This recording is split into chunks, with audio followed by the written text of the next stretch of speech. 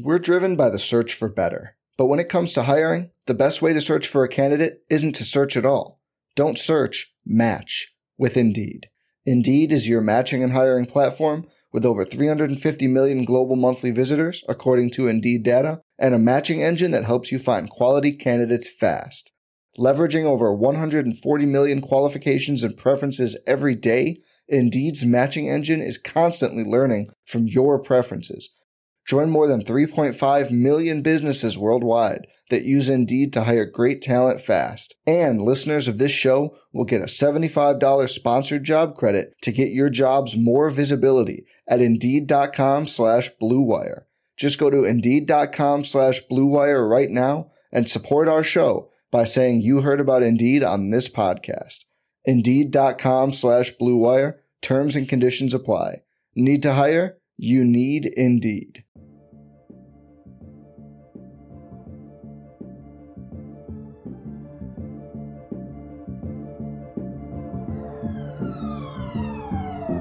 In the hands of Waiters, 3 seconds left for 3 in the win. Yes! Dion has done it! I watched Marcus Morris handling the ball like he was a point guard. I watched them give the ball to Julius Randle. This brother was dribbling the ball up the damn court. First team all defense. First team all defense. I don't know about this, but Rihanna just walked in front of me. Are you kidding me? Welcome to a Tuesday edition of the RotoWire NBA podcast. It's January 4th, our first podcast, James, of 2022. We are presented, as always, by WynnBET. Check out WynnBET.com for all of your NBA gambling needs.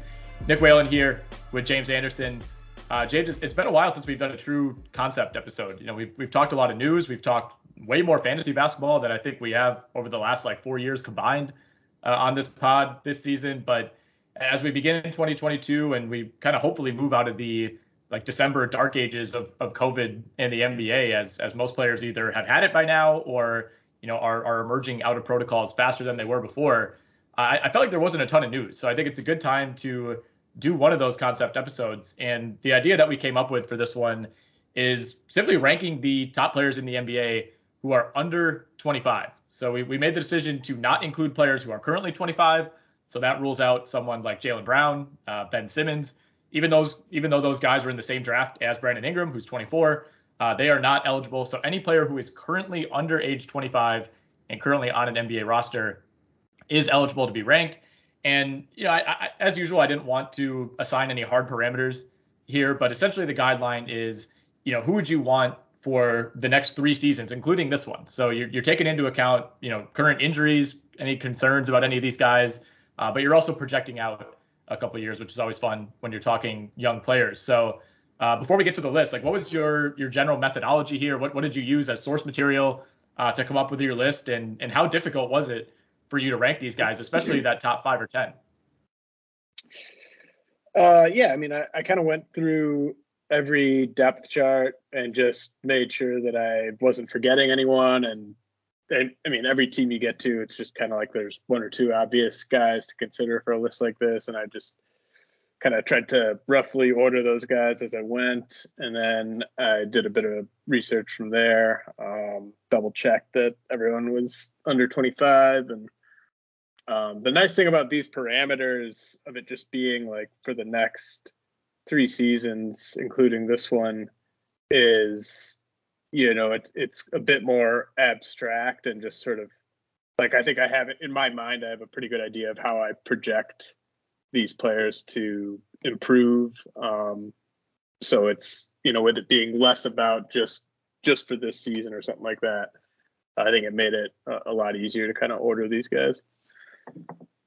Yeah, there's a fair amount of subjectivity involved here. Obviously you're playing it on the numbers, but yeah, if we're just talking 2021, 22, Zion Williamson doesn't make your top 20 or your top 25 because he hasn't played in a game. So there's a lot of actually projection element with these guys and kind of how much risk you're willing to take with some players who maybe aren't playing all that well right now, but we've been high on in the past or are high on for the future. So I didn't set an exact number of how deep we're going to go here. I think we each have 20 to 25 guys who we've put in order. So we'll try to get through most of that list. I have a handful of other players who were kind of left on the cutting room floor, some of whom maybe are in your top 25. Maybe you'll have guys who you left out who are in mine.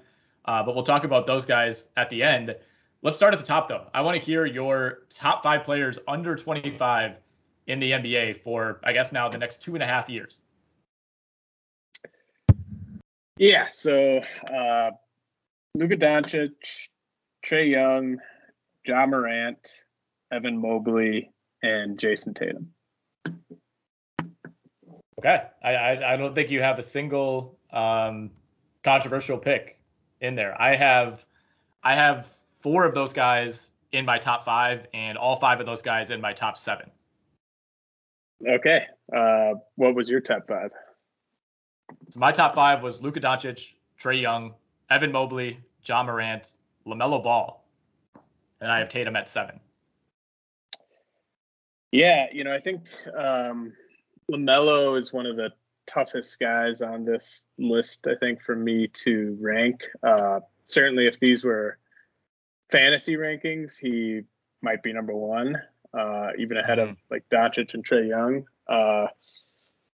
I just, he kind of plays so recklessly at times.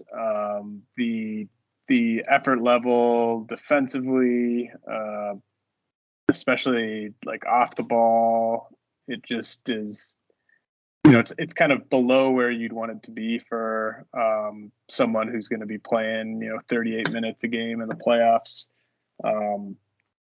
His 3-point shot is certainly at a better stage of its development than I think anyone would have expected to be so far, but he doesn't really have a ton else that is super reliable in the half court. I mean, he's so good at playing in transition that that's just such a lethal part of his game. But in the half court, I feel like there's just a lot of bad turnovers, bad shot attempts, and then defensively, he's there's times when he's looked good to me on the ball specifically, but I don't think he's going to be a plus on that side of the ball.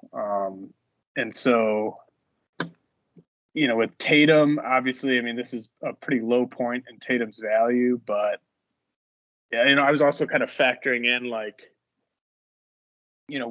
it's not like I'm picking Tatum on the Celtics for the next 2.5 years or LaMelo on the Hornets for the next 2.5 years. It's kind of more sort of like put this guy on a team and go from there. And I think Tatum is just so easy to build around and so easy to fit in. The Celtics maybe haven't done a great job of that. But I mean, how many teams couldn't just desperately use a player with Tatum's strengths and weaknesses? I think it's such a rare commodity to have a wing with his size and his shooting and his defense. Even though the shooting hasn't been great to start the year, I still think that's a strong skill of his. So, I think LaMelo he's a bit more of a question mark to me, and he's not a good stats, bad team guy, because he is a big part of why the Hornets have one of the best offenses in the league. But I don't think he's a good stats, championship caliber team guy just yet, at least not as sort of the focal point of the offense. I think that's all fair. I think pretty much every point you made, it's pretty tough to push back on any of that. And I initially did have Tatum higher, and I don't feel great about having him down at 7. But part of it for me is, like you said, he's at a low point in his value. LaMelo certainly going the other way with the season that he's having. I mean, not that Tatum can't get any better, because he definitely will. He's only 23, but he turns 24, I believe, in March. And, LaMelo just turned 20 in August. So, to me, it's like, if we're projecting out, where are these guys going to be in 2023, 24, a lot of those issues that we talked about with LaMelo, I would hope are ironed out by then. Whereas Tatum has somewhat plateaued over these last couple of years. Based on what he looked like he was going to be after his rookie season, I mean, it was like, this could potentially be the next Kevin Durant. And he's still very, very good. He's still one of the top assets in the league. He's probably going to make, 8 to 10 All-Star games by the end of his career. But as of right now, it's not looking like he's quite on that otherworldly potential top 20 player ever, Kevin Durant like trajectory. And I'm not sure LaMelo will get there either. Chances are he probably won't. Statistically, the vast majority of even the best young players don't get to that level. But I still think he's so young that a lot of those things we're concerned about could potentially be ironed out. Although one thing I did put down in my notes is like, I don't know LaMelo Ball personally, but like personality-wise, that's somewhat of a concern for me going forward. Like this doesn't seem like he's necessarily the most easy guy or the most willing guy to work with.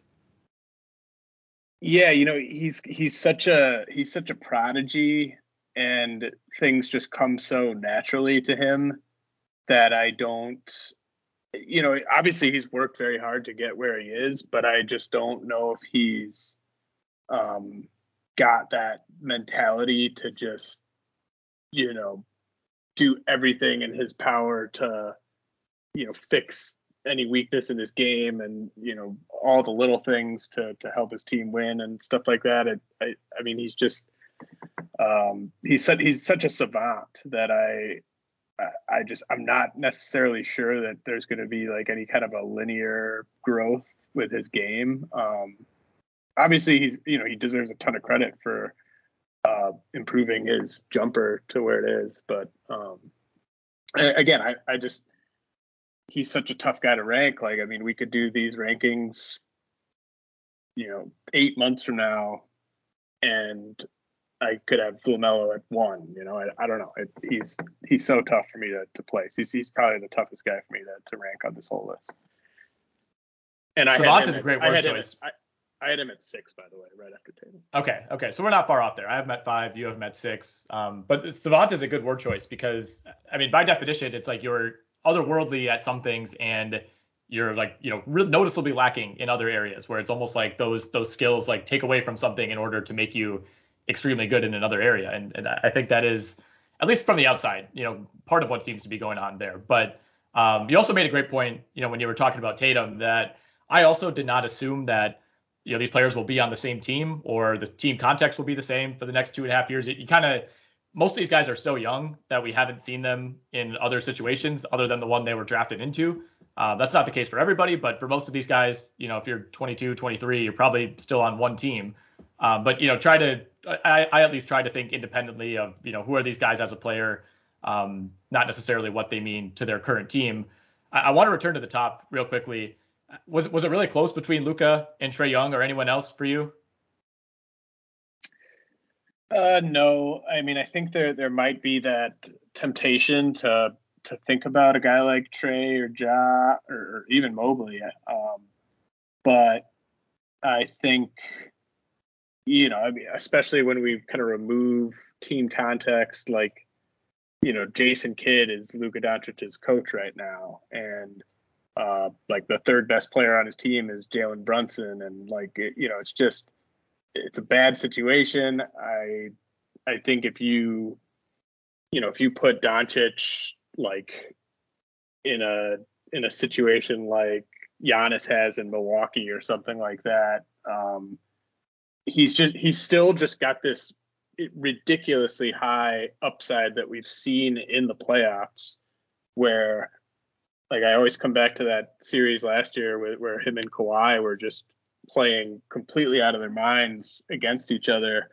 And it was just breathtaking to watch. And we've never seen any of the players on this list come anywhere near to that type of level in the playoffs. So I think you got to just trust that he's going to kind of get out of this sort of funk that he's in to start the season. I mean, I think it's a great time to try to trade for him in a dynasty league or something like that.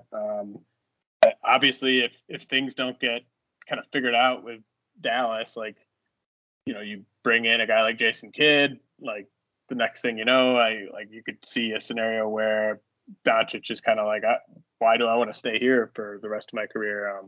It's just, I trust that if you put the right guys around him, maybe he is kind of just going to be Shaq and have to play his way into shape every year.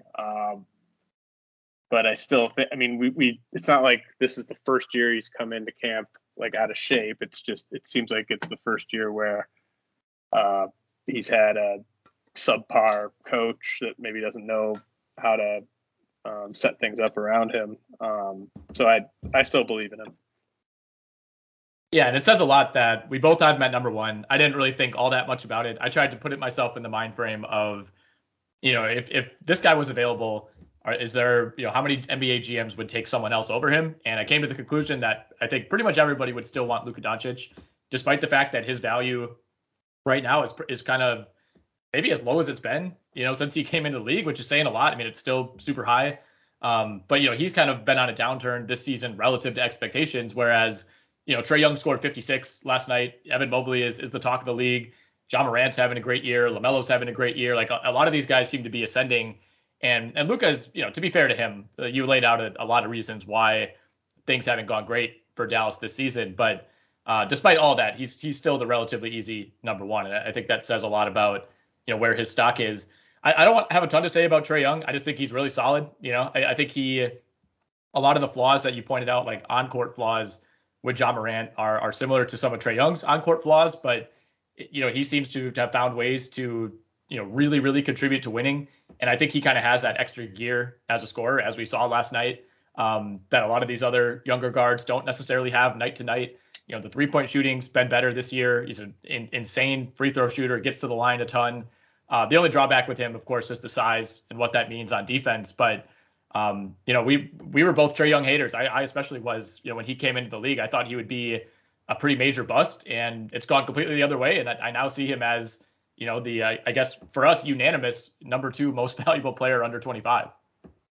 Yeah, I mean, I was a Trae Young skeptic for sure entering the draft. I mean, another, like you kind of mentioned it, but another big reason why it's Doncic for me over Trae Young and Ja Morant, like it's the size. Those guys are maybe going to be just as good as scorers as Doncic in like the regular season, maybe just as good at passers, but it's so much easier to build a team around Luka Doncic because you can have him just guard whoever the other team's worst forward is.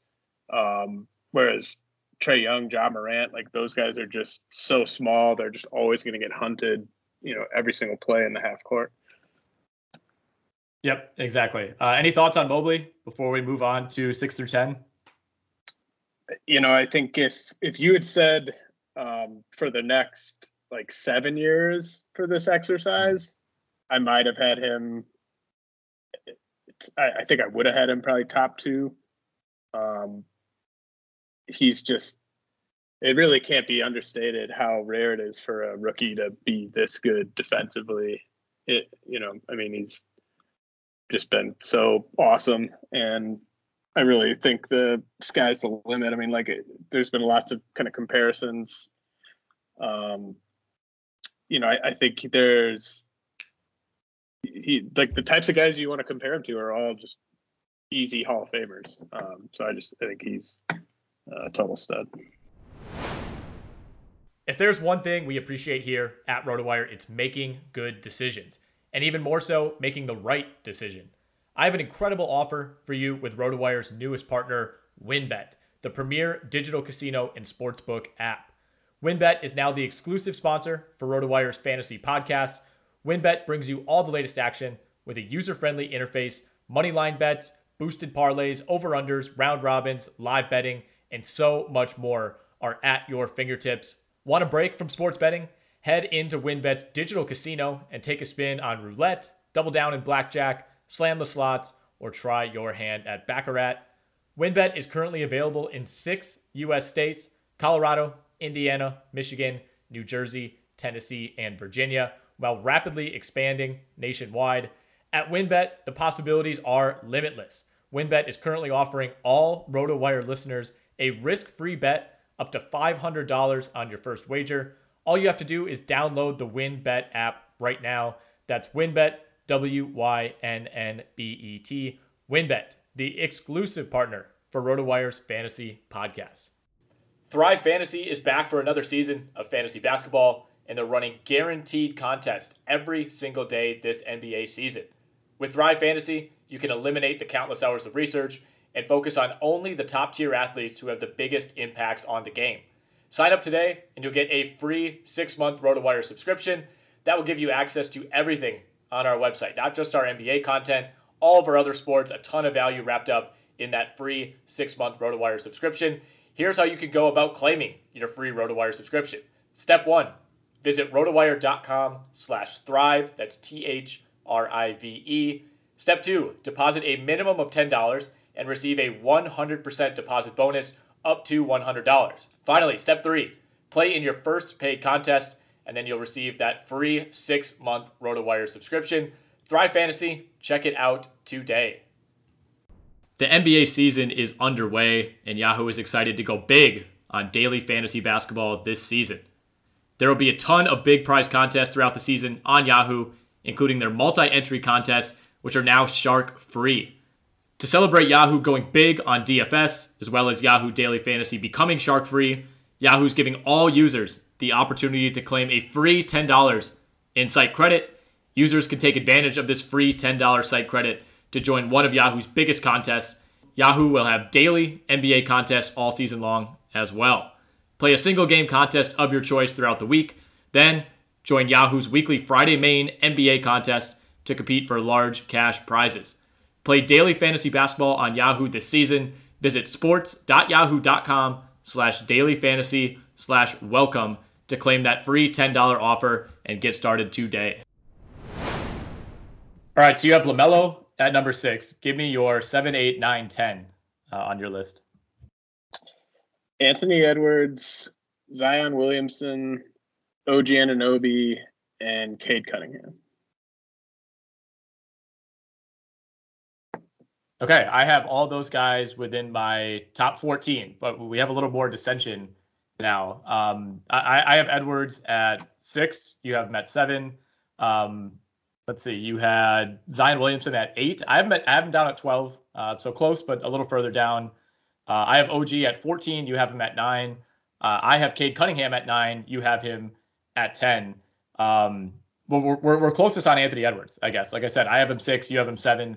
I bumped him just ahead of Jason Tatum. You have Tatum 2 spots ahead of Anthony Edwards. I think Edwards was one of the tougher guys for me to gauge. He was one, like, I told you before we started recording, I thought, there might be some that you kind of laughed at. I expected you to have Edwards a little bit higher. But, I mean, is this another scenario where if you're talking the next 7 to 8 years versus the next 2.5 years? I just worry that, it's not necessarily that. It's more just the way he plays on offense. I think there's kind of a ceiling to how much that's going to help a championship level team, because he is still, very much a black hole. He takes a lot of bad shots. He makes a lot of his bad shots, but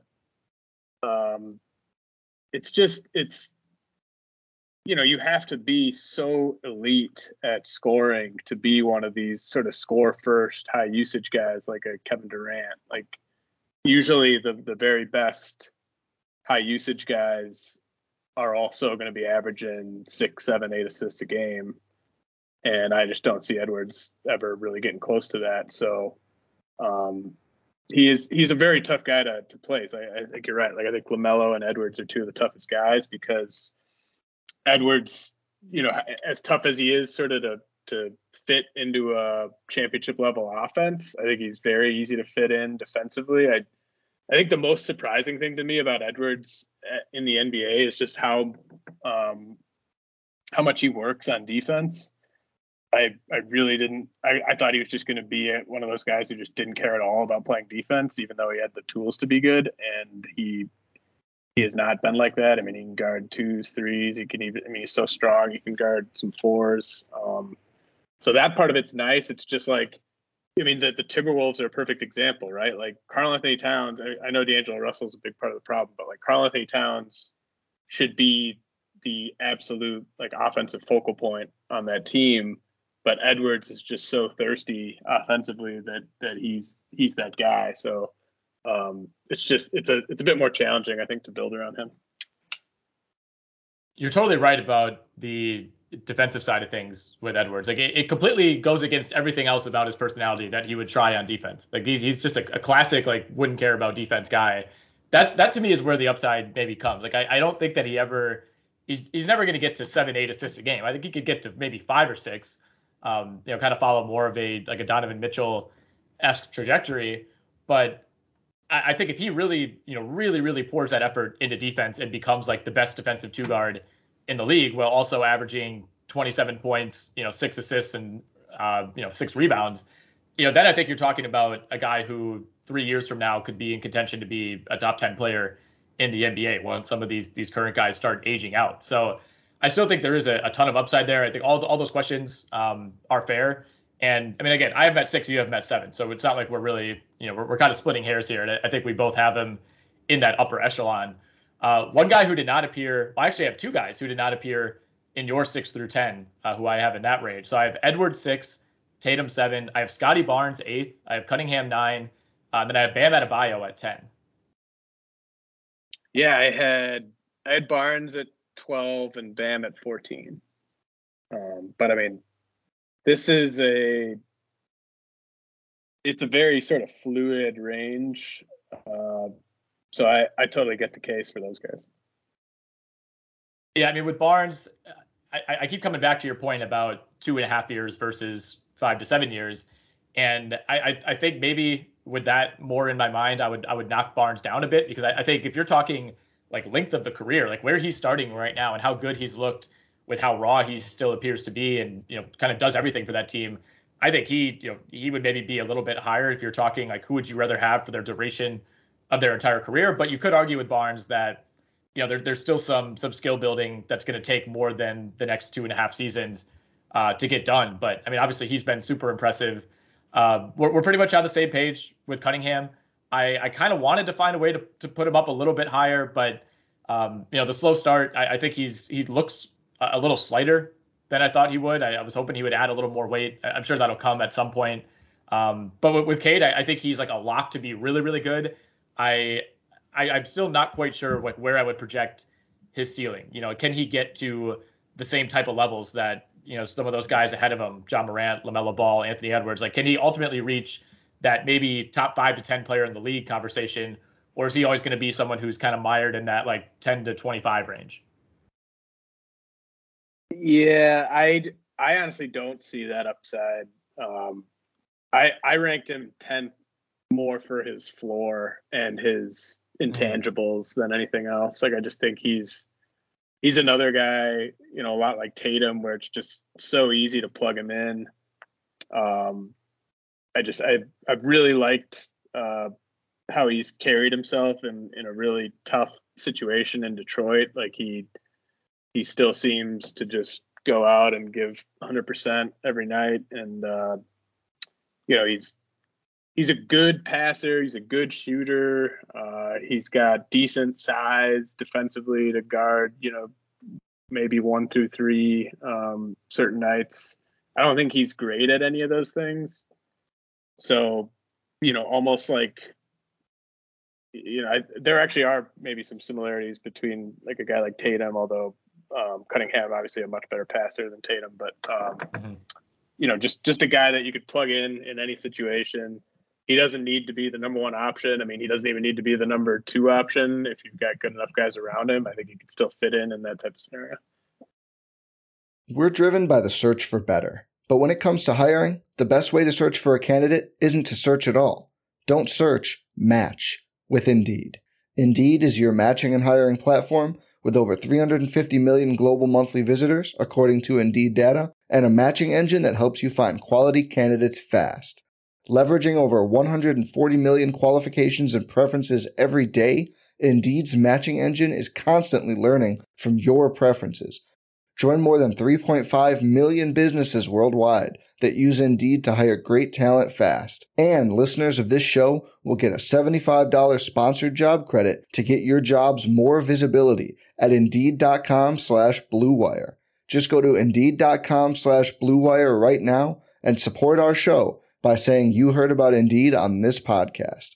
Indeed.com/Blue Wire. Terms and conditions apply. Need to hire? You need Indeed. So I don't think we're going to fight each other too much about Adebayo versus Anunoby. You're a little higher on OG. I'm a little higher on Bam. We essentially have those guys flipped, but I think that's a matter of preference, and I could see it either way.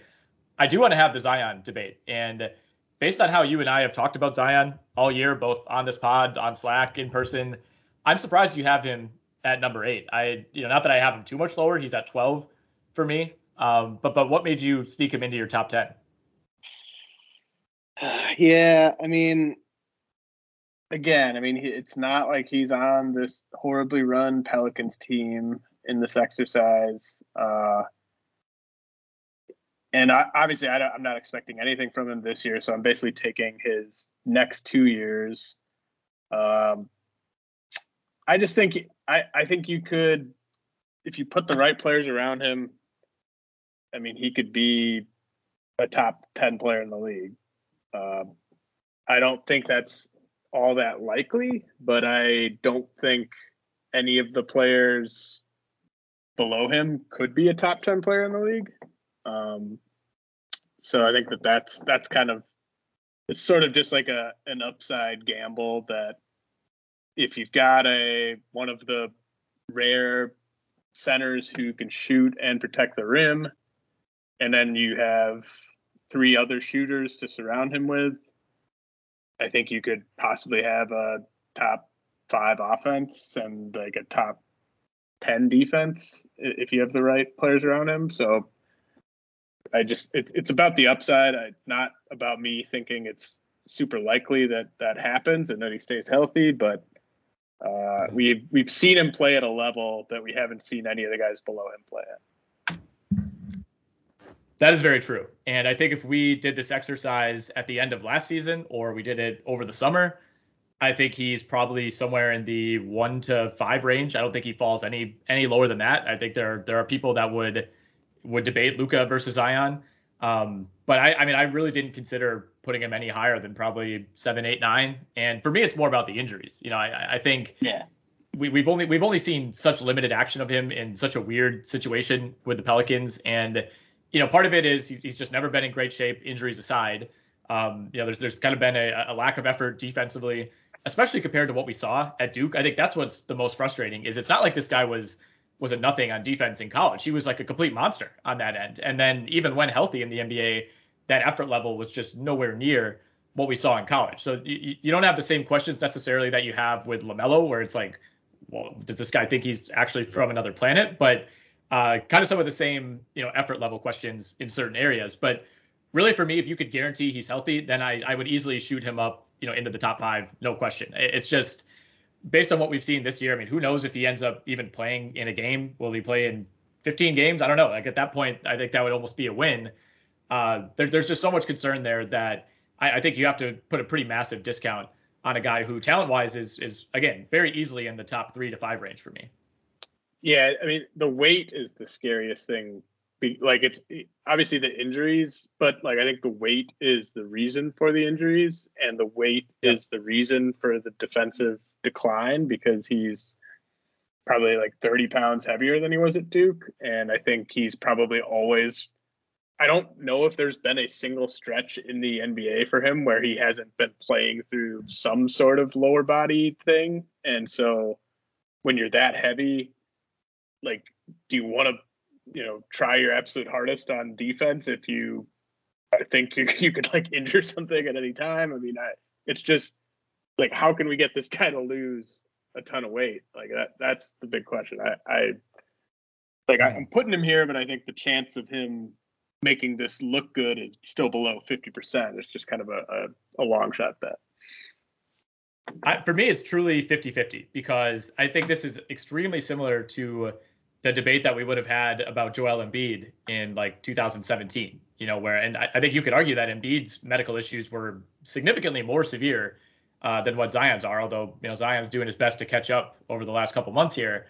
If you had told me that Joel Embiid would be contending for MVPs, and, I know he's still missing like 15 to 20 games every year, but like how Embiid's, next like 3 to 4 years played out after the injury concerns is like the best case scenario. So there is a roadmap for Zion, maybe getting out of New Orleans or, finally maturing a little bit and getting himself in shape. And all of a sudden, maybe we look back and say, I can't believe we were so worried about it. But there's also a path where this gets really ugly and, he kind of goes down as one of the all-time what ifs. Like, to me, it's a true 50-50.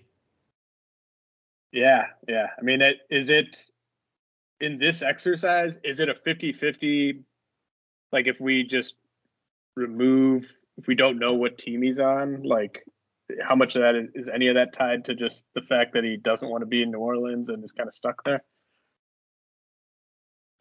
Maybe. I don't know that it necessarily matters which team he's on. It's like, is he in New Orleans or is he somewhere else? I don't know that his career plays out differently if he's on the Warriors versus the Pacers. But I think as long as he's in a situation that he and his camp feel comfortable in, I think that's seemingly what matters most. I don't think it's anything necessarily against the city of New Orleans or the organization. Oh, no. It's like whatever organization drafted him, and yeah, you know what I mean. I don't think it necessarily matters if he stays in New Orleans and things just continue to spiral. Obviously that will be a contributing factor, but assuming he's out of there at least within the next few years, you would think that would increase his chances of this turning out well.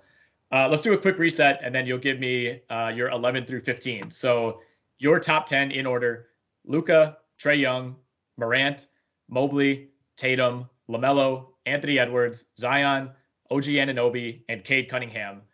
Give me your 11 through 15. Darius Garland, Scotty Barnes, DeAndre Ayton, Bam Adebayo, and John Collins. Okay, all of those guys made my list in some form or fashion. I have Garland at 15. Barnes, like I said, I had at 8. I have Ayton at 17. I had Bam Adebayo at 10. And then I have John Collins at 16. So you're a little bit higher on a couple of these guys. I'm a little bit higher on Barnes and Bam Adebayo. But other than that, I think we're pretty much on the same page here. Yeah, totally. Very, very impressive guys, but guys where you probably want them to be, the third best player on the team. If you're trying to win a title, maybe they could get to the point where they could be the second best player, but there's a little bit to nitpick with all of them. I will say I'm surprised that your full top 15 are all within my top 17. I thought you were going to throw at least one wild card in here, and like Desmond Bane would be at 8 for you. Talen Horton-Tucker at 5. I was debating between Barrett and THT, the both guys who are next up here. THT is him. I don't know if you saw that on Twitter, but he is in fact him. Yeah, I mean, do you think this is this class of players, 24 and under, is better or worse or about the same as it would have been 5 years ago? Like rewinding and, having like Karl Anthony Towns and Mitchell and Brown, like guys like that are involved. Yeah. I think it's slightly better. And I think part of that is, there were a couple of iffy drafts like in the middle of the last decade. I'm thinking like the Nerlens Noel draft, which I think was also the Giannis draft. And obviously, if you're throwing a player like Giannis into the mix, that kind of raises the tide for everybody. But even the Karl Towns draft in 2015, if we turn back the clock a few years, that whole draft class becomes eligible for this list. But I mean, outside of Towns, how many players from the 2015 class would you even have on your list? Even if we're saying we're doing this exercise in 2019, it's Porzingis has a lot of question marks. Devin Booker is certainly in here somewhere, but beyond that, you're talking Montrezl Harrell is second in VORP for the 2015 class. Miles Turner is one of the 5 best players in that class. D'Angelo Russell, DeLon Wright is one of the better players in that class. I feel like there were a couple really top heavy drafts that didn't offer much beyond the best 2 or 3 guys in the middle of the last decade. Whereas I think we're helped right now because the 2021 draft looks like it's going to be super loaded with some of the names that have played really well so far. Some of the guys that I feel like were kind of 50-50, could be good, could be a bust coming in, have for the most part worked out. Someone like a Trae Young, if you had asked me to do this in 2018, I would not have said that I thought he would be the number 2 guy on this list. So it does feel like even someone like DeAndre Ayton, I think we were all pretty lukewarm on him, especially as a number one overall pick in terms of the kind of upside you're looking for with that pick. Like the fact that he's pretty much a shoo-in for this list, I think says a lot. So it does feel like a lot of these drafts have had, these last 2 or 3 drafts, I should say, have had some more hits, I guess, than you would necessarily expect with some of those top picks. Yeah, I mean, like I'm surprised that 2 of like LaMelo, Wiseman, Edwards are in our top 7. Like just exactly go back to like that draft, like before the draft, like they were all just such lottery tickets with high bust potential. The fact that 2 of them actually hit is very encouraging. Right. Well, and even the Zion Morant draft, like I don't think anyone's shocked that we have both of those guys in our list, but Darius Garland being another guy who's essentially a shoe in here for the top 20, top 25, that was far from a guarantee as well. So I think that 2019 draft turning out maybe a little better than we thought. Certainly the 2020 draft looking better than we thought, and then having what looks like it's going to be maybe the most loaded out of all those in 2021. I mean, we have Cunningham, Mobley, Barnes are all in our top 15 just from this class alone. And, I think there's cases to be made for guys like Josh Giddey, Jalen Green, Franz Wagner. You could even shoehorn maybe a couple others from 2021. And granted, maybe some of these guys look great now, and 2-3 years from now, we can look back and say we were a little too high on them. But essentially what I'm trying to say is the fact that we've gotten 3 or 4 pretty good drafts overall in a row makes this field a little bit deeper now than I think it would have been 5 to 7 years ago. Yeah, totally. So I have somebody at number 11 on my list who I don't believe you have listed yet. I have Shai Gilgeous-Alexander, 11. I have Zion, 12. I have the humble beast, Brandon Ingram, at 13. I have OG Anunoby at 14. And then I have Darius Garland at 11. Okay. I think we've gotten to some, like, probably our biggest disagreements, I guess, just in terms of how far apart we are on. Okay. So the 2 guys you have pretty high that I have a decent amount lower are Shai Gilgeous-Alexander and Brandon Ingram. Okay. These 2 guys are maybe like poster childs for being better in fantasy than in real life. Like partly just because of how skinny they both are and how bad they both are defensively. And so I'm kind of spooked by SGA's shooting regression this year. Like he needs to be a plus shooter, I think, to be, a winning point guard. And do we think last year was the outlier? I mean, it kind of looks like it was the outlier. And then with Brandon Ingram, I will say, is a good stats, bad team guy. I don't think you can get very far with Brandon Ingram as one of your 2 highest usage guys. I think that's fair. I think with Ingram, he's definitely someone who's dependent more so than you'd probably like, especially for someone who I have at 13 overall. He's more dependent on being in the essentially for him, the perfect situation where he's not necessarily counted on, being the number 1 or probably even the number 2 option at this point. But I do think scoring wise, like he has that next level gear that's been on display these last couple of years. And it certainly didn't look like he had that when it kind of looked like he was going to be a bust in those first 3 years with the Lakers. But, he basically went back-to-back 24 points per game, 6 rebounds, 4.5 assists on 46, 39, 86, from 2019 through the end of last season. So, he has regressed this year. He's had some injuries. Obviously, he's kind of been a part of the reason that the Pelicans have struggled. And I think the argument essentially is that, look, if he was this good, the Pelicans wouldn't be this bad, right? Yeah. I mean, I think it's not that he, I'm trying to think about, like, if we take him out of New Orleans or out of OKC or out of New Orleans and could he be like, I don't think he could be like a Chris Middleton, because I don't think he can get his jumper off like that quickly on catch and shoots. And I think he just doesn't play with any urgency.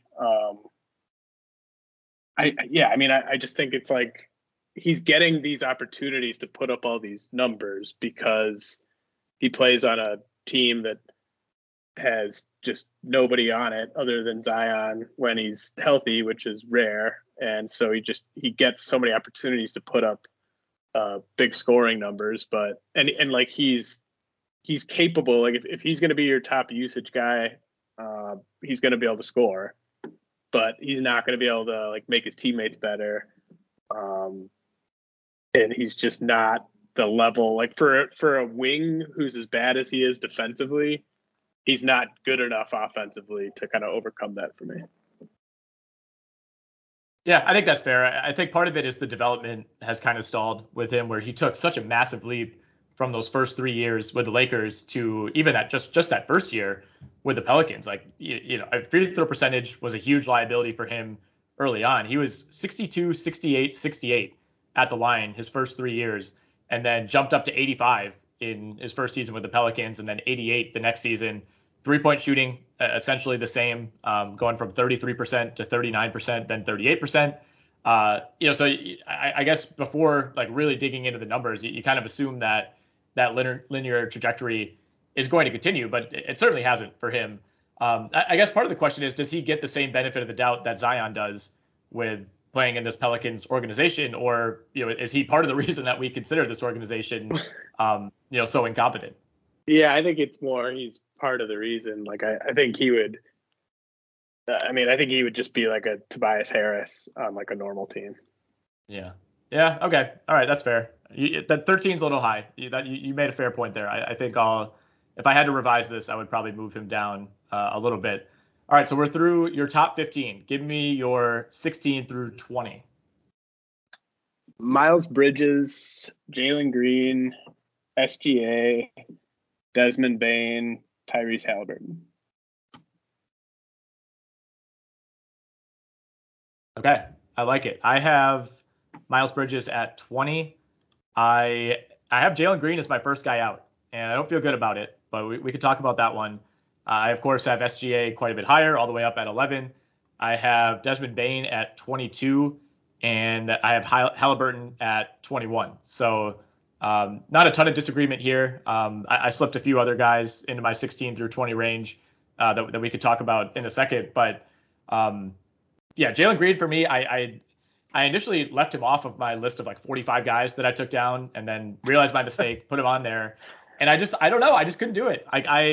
He's looked really good these last 2 games, I guess, since he's come back from injury. But I don't know. I probably should sneak him on there. For me, he probably belongs in like the 23 to 25 range. I've been a little bit spooked by the lack of efficiency, but I should probably have him on there. Well, yeah, I can touch on him just because I've been so high on him.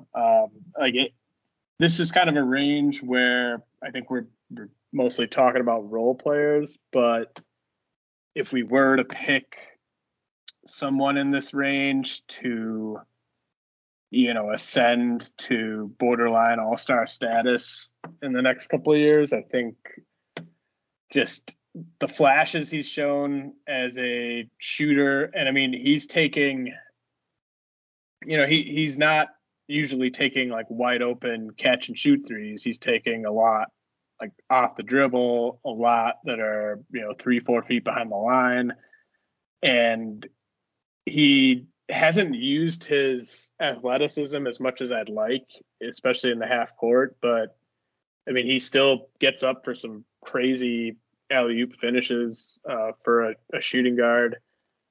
So if we're just kind of comparing, like, the upside of the 3-point shot off the dribble combined with the athleticism, like it's just a different combination of tools and upside than the other guys in this range. And I think there's a really decent chance that he by the time this 2.5-year period is over, he's still, maybe a net even player because of how bad he is defensively. So it's not like I'm saying, I'm very confident in Jalen Green being a shooting guard who helps you win playoff series. I just think there's the chance that he could really shoot up this list, especially if, like, I think kind of the key to him getting there is to prove that he can be kind of a 37% 3-point shooter on tough looks and high volume, and a guy that can sort of, get you to like 5.5 assists, something like that, as sort of a Bradley Beal, Devin Booker type of secondary ball handler. And then you kind of just assume the defense is never going to get even to average. But if he can do that offensively, I think he could be quite valuable, and you need certain types of players around him because of the size and the defense and everything. But it's an upside play. Kind of like with Zion, like it's not one where I'm like, I love this guy. I think he's definitely going to make good on this, but I think there's a chance. So the reason I essentially left him off is kind of one of the criticisms that we've talked about with a few of these guys is, like, ultimately, yeah, I think 2.5 years from now, he's probably averaging like 26 a game, but can he get to the point, like, does he max out as like, a light version of Anthony Edwards? I mean that literally. Like, the weight for him is a concern. He did not come into the league with an NBA body like some of these other prodigy top 3 picks do. So how much weight can he add? And then ultimately, is he just giving you 26 points a night and shooting the lights out, or can he pass the ball whatsoever? Does he give you anything defensively? Like right now, the answer has been a resounding no. Even during this latest stretch, like since he's come back from injury, he's averaged 20 points a game, 44% shooting, 47% from 3, making almost 4 threes a game. So that part of the game has been fine. He's been getting to the line a ton, but 2 rebounds a game, less than 2 assists per game, not doing anything defensively. How much of that is just being in a bad system? I don't know. How much of that is, having to really learn those type of skills? I guess there just aren't a ton of guys, as you alluded to, I forget who it was. I think it might've been with regard to Edwards, who, even as a rookie in a tough situation, who come into the league and are like doing nothing in terms of rebounds and assists, and all of a sudden become really impactful all around players later in their careers. So long story short, I'm just worried that he might be this great scorer who, much like a Brandon Ingram, doesn't necessarily contribute all that much to winning. Yeah, I mean, I think that's fair. I've seen, I've probably seen like half of his assists so far because there've been so few, but the ones I have seen, like, he will show flashes of making like a really impressive pass that a lot of guys might not see. So now, I mean, that Houston locker room situation, it's tough to imagine him finding himself in a better situation than that. But, he's if he were to be maybe somewhere where he was getting coached a little harder, and he had, even like veterans of like sort of like I feel like DJ Augustine isn't necessarily like pulling him aside and teaching him. I think he needs, that's David and Waba's job. Like I think if you had him with, just somebody kind of with a little bit of respect and some experience to kind of take him under his wing, like I think that could help too. But I think you're definitely right in saying that it would be very rare for a player to show this little in terms of those other categories and then kind of make a significant jump. You're right, though. I think he maybe is in the worst single situation of any rookie. Even though the Pistons are, like the worst team record-wise with Cade Cunningham, like that doesn't seem nearly as dysfunctional, especially given what happened, in Houston over the weekend. Like, the Pistons are a bad team. They know they're bad, but you at least have some veterans. You have a veteran coach. You have an organization that seemingly has more direction than what Houston has. So, yeah, I think he definitely deserves the benefit of the doubt. Green does in some regard. My 16 through 20, I have John Collins at 16. You had him at 15. I have DeAndre Ayton at 17. You had him at 13. I have Jared Allen at 18. You have not named him yet and potentially will not name him. I have Lonzo Ball at 19, who kind of surprised he fit in these parameters, but still pretty young. And then I have Miles Bridges at 20. You have him at 16. Jeez, I can't believe that. I did not even check to see if Lonzo Ball fit. Yeah, you're right. Huh. Yeah, well, he won't turn 25 until next October. This ruins the entire exercise. Yeah, this is void. All right, I'll cancel the recording. Hold on. Well, what general area, where in general would you have slotted Lonzo Ball? Probably higher than you. Probably would have had him. Well, where did you say? I think I would have had him 17 ahead of Jalen Green. Okay, I had him at 19. I just think with him, he's really, really good right now. A lot of what he does is kind of immeasurable. I think in how he's grown into this guy who really, really affects winning, even though the numbers are not overwhelming at all. He's basically at like 13, 5, and 5. Defensively, almost 2 steals a game. That's huge.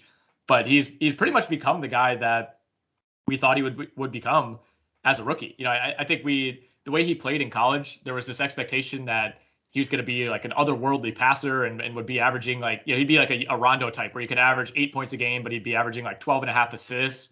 And it does feel like he is a great passer, but most of the passing highlights you see with Lonzo are alley-oops or long outlet passes that lead to a basket. They're not, Pete Maravich, Steve Nash, Rajon Rondo, fancy between the leg half court stuff. It's more a lot of what he does is immeasurable. But yeah, what a weird career he's had where it went from potential bust to who's constantly injured to now 5 years in, like really becoming the impactful all around guy that the Lakers, I guess, hoped he would be.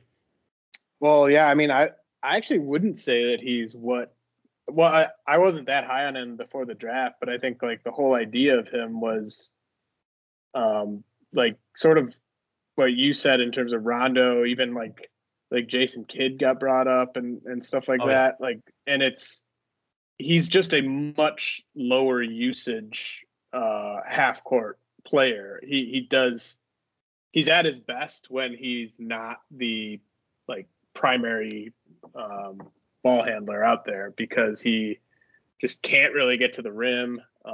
He can't he's taken 22 free throws this year in over 1,000 minutes. 22. Yeah, he can't beat his man. He can't get to the rim. He can hit open threes, which has been absolutely crucial because if he couldn't do that, then he would not have much use at all. But as things stand, he's kind of the opposite. I would say he's the exact opposite of Brandon Ingram, for instance, where he's going to help you win on both sides of the court. He's not going to he's going to make his teammates better. And it might not look super impressive from a points per game standpoint, but he's a huge part of why the Bulls have been this good and a pretty big part of why the Pelicans have been so bad. So I just think he's kind of the polar opposite of an Ingram. And I even have him I just slotted him at 17 ahead of SGA just because I think while SGA definitely has more chops as a primary ball handler, I don't know if he's helping you kind of get to where you want to go.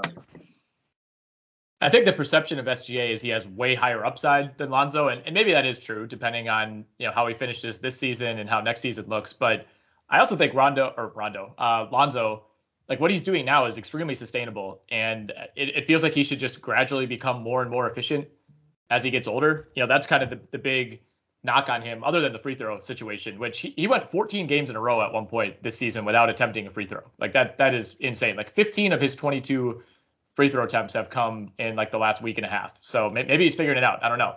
But he should become more and more efficient. It's a very sustainable style of basketball to play. And oftentimes guys who play like that, have these later peaks. Think a Steve Nash type. Jason Kidd was super effective well into his 30s, where your experience kind of catches up with where your mind is. And I think, I think Lonzo could probably be playing his best basketball from age like 28 to 33, when he just kind of has this mastery of things that you're already seeing a preview of in year 5.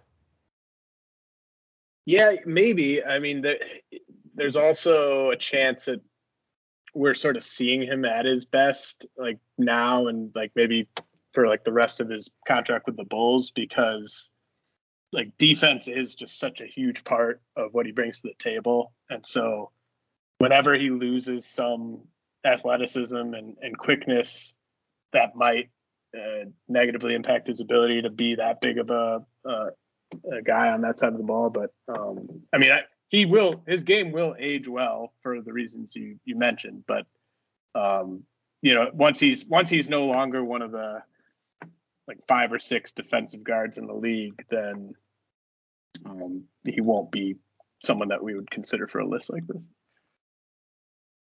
Okay, give me your final 5 guys, 21 through 25. We'll motor through these last 5 and then maybe talk about a couple who didn't make at least one of our lists. So I did have Tyrese Haliburton at 20, but he's been pushed down to 21 now.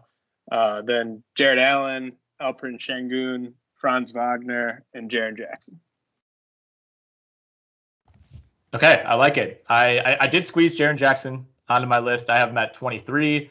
Franz did not quite make the list. He's one of the next 2 or 3 guys that I would consider. Did not have Şengün. He was also on the list of considerations, but to me hasn't shown quite enough. And then, like I said, I had Jared Allen all the way up at 18.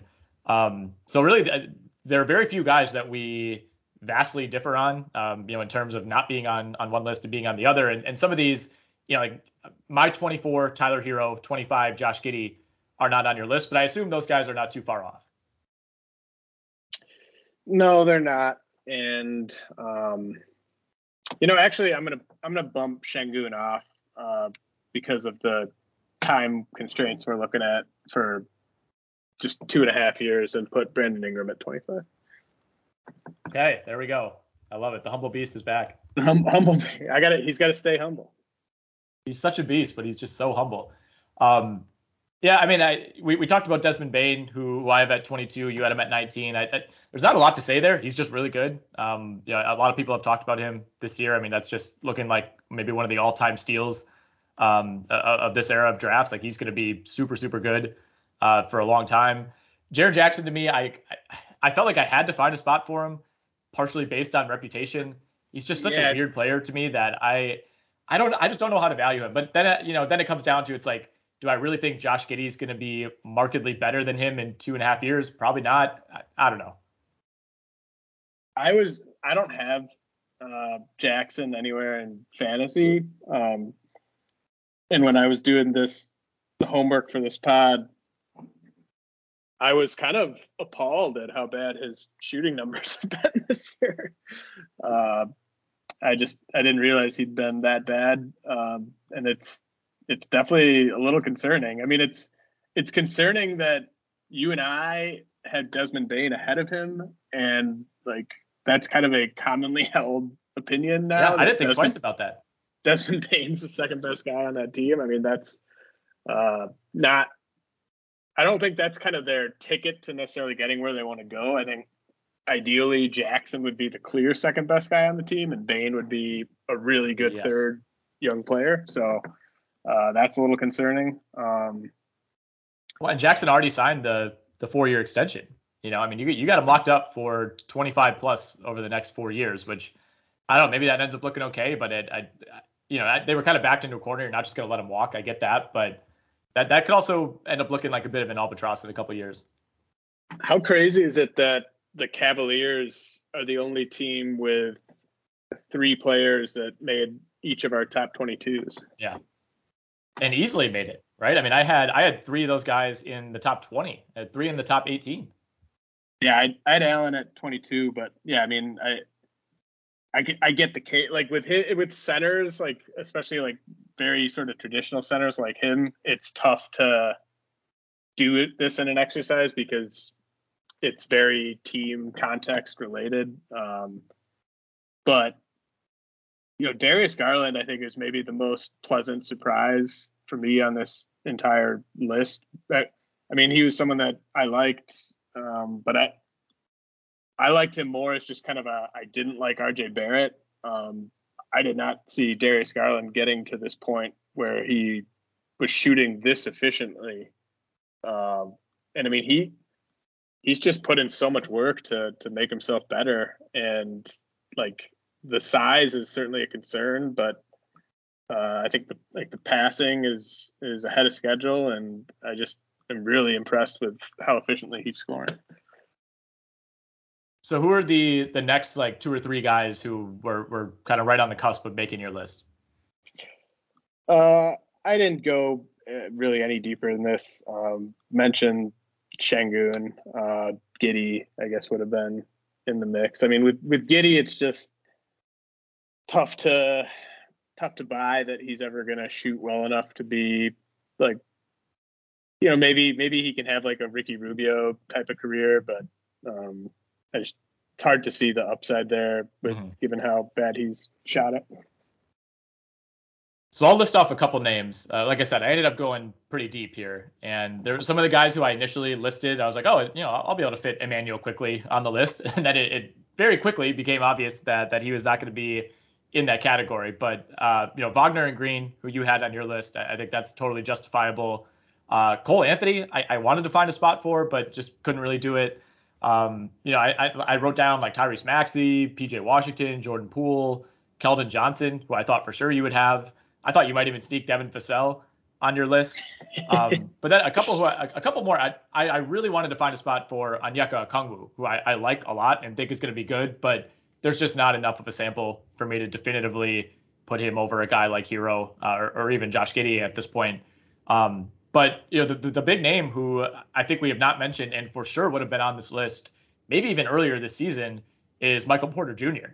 And at the end of the day, I just think way too much of a risk. He's certainly in the others receiving votes section, but I think he's even like far exceeding Zion in terms of risk. And we spent 10 minutes talking about how risky Zion is. Yeah, and it's not like MPJ was just this super clear winning player before the injury, and now it's just we have no idea when he can get back to that or if he ever will get back to that. I mean, it's so obvious that Nikola Jokic makes everyone he plays with just look way better than they actually are. And so if you remove that context and you have no idea if he's ever going to come close to being the player he was, it's kind of scary. Is it crazy to say that if we did this last April and so much has happened since then that it's kind of hard to put yourself in that frame of mind, but is it crazy to say that like Michael Porter versus Ja Morant, who we both have in our top 5, like that would have been a real debate if we were doing this, right? I think I'd have Porter. I think it'd be like I'd be debating like Porter versus Anthony Edwards at like 7. I don't think I would have gotten that crazy, but he would have definitely been top 10, and it would have been kind of. I think I'd take LaMelo Ball over him, and then it'd be like, who do I want more out of Porter and Edwards? Because Porter was like, on that run with Murray out where he was shooting like 50% from 3 on crazy volume. I don't know. I mean, yeah. I mean, but he was another like very fantasy over reality type of guy where sure, what wasn't a good defender, couldn't like pass or dribble. So yeah, that's all fair. But yeah, for me, he's on standby. I think you're right though about Onyeka Okongwu being like, if we were just going to pick someone who didn't make either top 25, who a year from now could be top 10, I think Okongwu is someone that he's flashed such a high two-way ceiling, and like I think about like the Eastern Conference, like over the next like 2 to 3 years, who are some guys that would have any hope of checking Giannis in a series? And like I think Okongwu is on that short list just because he's just been so impressive in such a small sample. I mean, that question comes down to 2 names for me. It's Onyeka Okongwu and it's Xavier Tillman. and he's another guy. I really thought I was fully expecting you to sneak him on at like 24.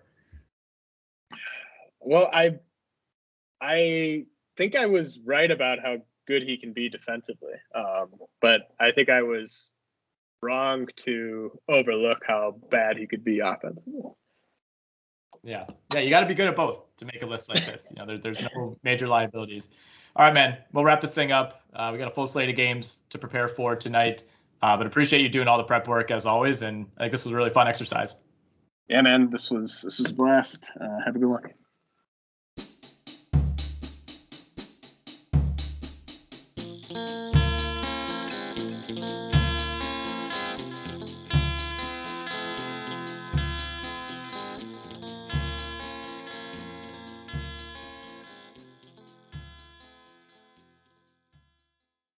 Brain fog, insomnia, moodiness, weight gain. Maybe you think they're just part of getting older, but MIDI Health understands that for women over 40, they can all connect to menopause. It's at the root of dozens of symptoms we experience, not just hot flashes. MIDI clinicians are menopause experts, offering safe, effective, FDA-approved solutions covered by insurance. 91% of MIDI patients get relief from symptoms within just 2 months. Book your virtual visit today at joinmidi.com.